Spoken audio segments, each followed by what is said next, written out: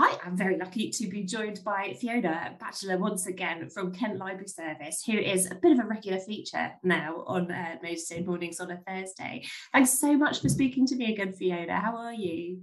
Yeah, I'm good, thank you. Thanks for having me again. I do love coming to see you. Excellent stuff. I know that now things are starting to get slowly back to normal again. I'm keeping absolutely everything crossed as I'm saying that.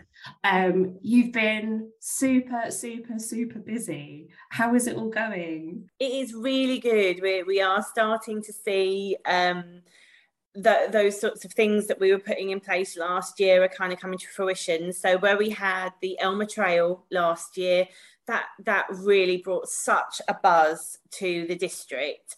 And what's brilliant is on the back of that, our statistics are showing that the visitors and the issues are still there, which is fantastic because we were desperate to get people back and remind them about our services, what we had in the library, what we had, around the district, and starting to see that buzz and see it continue was absolutely fantastic. We brought back lots of regular activities and events like story times, rhyme times, book groups, talk times, knit and natters, craft and chats. We had all sorts that were coming back sort of in the autumn. We had to slow it down again, as you can imagine, over Christmas, but they're all picking back up again, and that's lovely again. So we're seeing that footfall, we're seeing those outcomes and comments, positive comments coming through, telling us how much they've missed us, how much we help with either isolation or, loneliness, togetherness, and, being that free resource that everybody needs, that the community needs. And we're starting to get that kind of motivation. We're such a motivated service anyway, but where we were quiet and we were having to be so careful and couldn't have people in or so many people in, it was hard. And it's really brilliant now that we are at a point where we're sort of going, yes, this is working, this is fine, the numbers are okay, the staff are feeling confident, the customers are feeling confident, and we can see the difference it all makes in person, living, breathing, which is lovely. That's so exciting. I think it really highlighted, the last 18 months, 2 years, just what a shining star the library service is. And it really made everybody, come to realise that and appreciate it. You've got a big couple of events coming up. I know we wanted to talk about the fact that after half term, school visits are going to be starting again. They are. We started to welcome schools back in the autumn term. However, as you can imagine, as November, December came about, schools became more concerned about coming in. We were obviously concerned about numbers and cases rising. And of course, we don't want to be directly the reason for any transmission or concern or risk or anything like that. A lot of our customer base is vulnerable. So, we have to take a very careful and measured approach to everything we do. But equally, the schools were themselves struggling with numbers and, parent helpers and all that sort of thing. So it all slowed down. But we're very, very delighted to be able to say that from half term onwards, so that'll be term 4 onwards, we will be welcoming staff-led teacher visits and school visits back into our libraries, which is brilliant. And at around that time, I'll be contacting the schools in the Maidstone district and offering assemblies to see whether or not they want me to come and visit them, to tell them all about the library and try and inspire those little minds to come and see us, see for themselves, and then, get their families along to the library to see all the delights that we have. And that's when we start planning events and activities and getting those activity sheets and activity packs out and, getting them to borrow books, but also have something a little bit for themselves that they can maybe take away and join competitions and put up their pictures and, see their little their pictures displayed around the library or on social media. And it just really builds those family and children links and that love of the library. Yeah, it absolutely does. I mean, I've just been to our local one in Headcorn with my toddler, and he just loves it. I mean, I kind of didn't know, not really been in a library because of, circumstances, and he loves just sort of leafing through the books and picking out ones that I would never pick for him. And it's such a good encouragement for them to choose I don't know, to progress. He's obviously not reading yet, but that doesn't stop him getting a big sort of 11, 12-year-old book about volcanoes that he just likes to look at the pictures and stuff like that. So absolutely. And I'm really keen to plug the children's non-fiction stock that we have, actually. It's funny you say that, because we have fantastic children's issues, the picture books, the board books, the children's fiction. They all loan really, really well. They're really popular, and we've just spent our book budget, and we've spent a lot of money on replenishing and refreshing those books as well, because they can get quite tatty quite quickly, and getting all the new bestsellers in, and that's really brilliant. But actually, to the side of that is this wonderful selection of children's non-fiction. And I think because of the internet, which is absolutely fantastic, we have knowledge at our fingertips, that we find a lot of that non-fiction information out from the internet. You know, I need to find this one fact out, I'll Google it, there it is. And that's brilliant. And we have wonderful online resources that can help with that as well.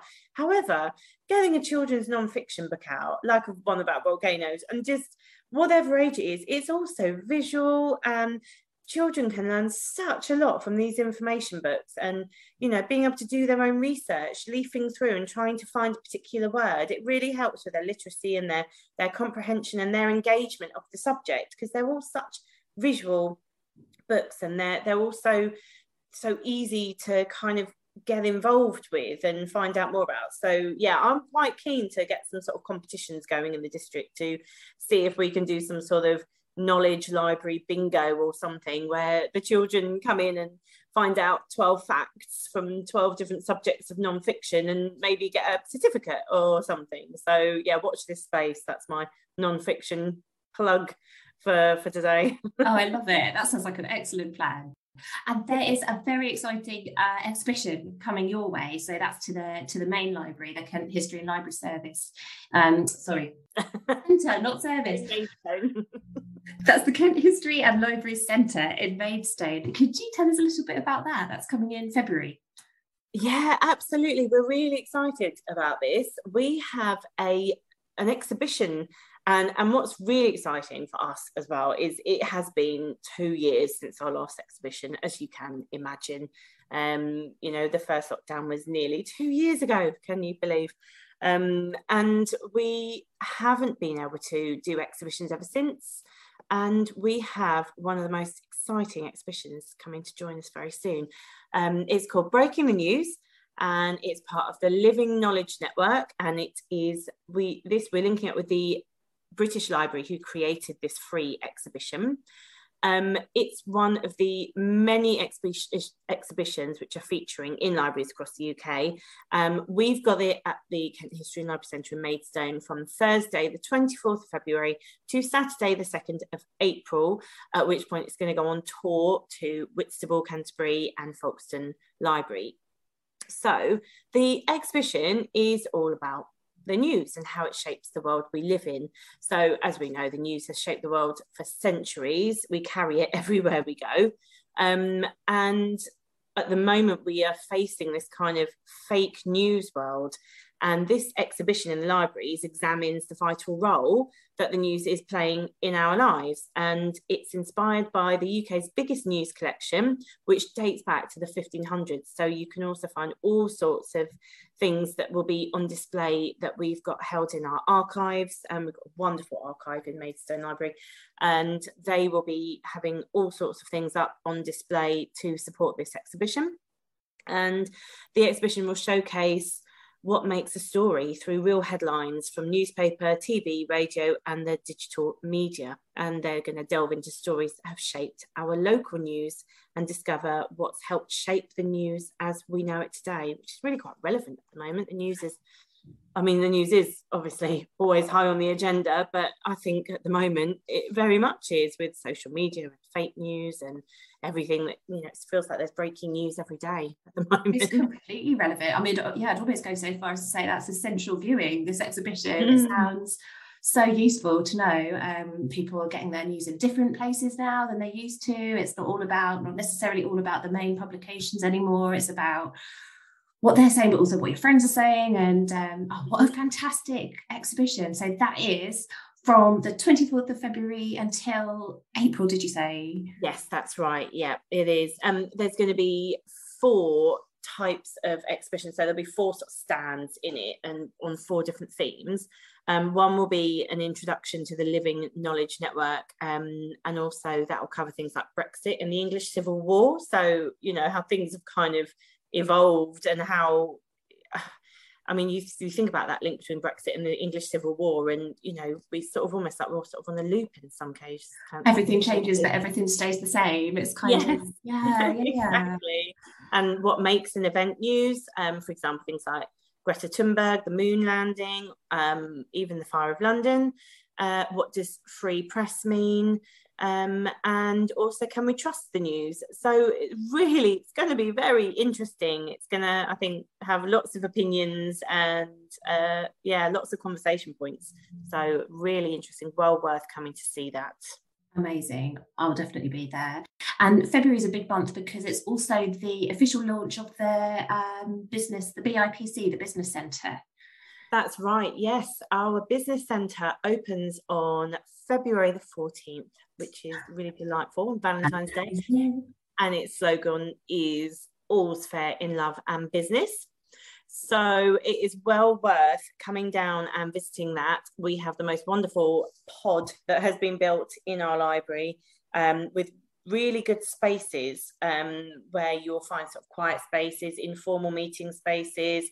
There will be bookable meeting spaces as well. And of course, you can just pop down and see our friend Tito, who will be in the pod and available for free business. You know, if you're a small business or a startup business, he'll be there for free advice on how you could potentially grow your own business. So yeah, I'm very interested in that as well. I shall definitely be popping in to see Tito in his new hut. Definitely. So that's at the Kent History and Library Centre. That's the one based in Maidstone. You have got a big programme coming up. So we basically just need to keep in touch with you about everything that's going to be coming along this year.